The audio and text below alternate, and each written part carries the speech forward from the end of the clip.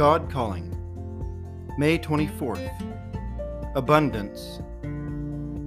The world goes on around you, not seeing you, not knowing about your heartaches or troubles, your battles won, your victories, your difficulties.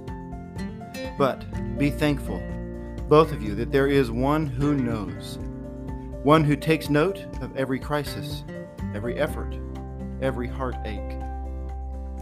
For you both, who are not merely listeners to the word, James 1 verse 22, you must know that every troubled soul I tell you about is someone for you to help. You must help everyone you can. You do not help enough.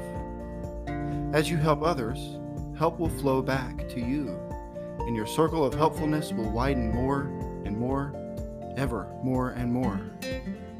Think of yourselves as two of my disciples, who are present at the feeding of the 5,000, Matthew 14, verse 13. Imagine that I hand the food to you, and you pass it on, ever more and more. With so few loaves and only 2 fish, you can always say, we only have enough for our own needs.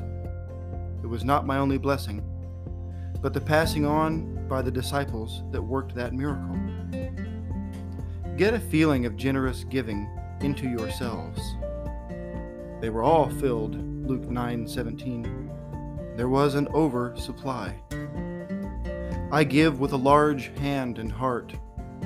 Remember the miraculous catch of fish, Luke 5 verse 1.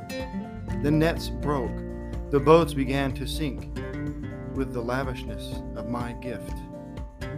Forget all limitations. Abundance is God's supply. Reject all limited thoughts. Receive showers of blessings and, in turn, shower blessings on others. Amen.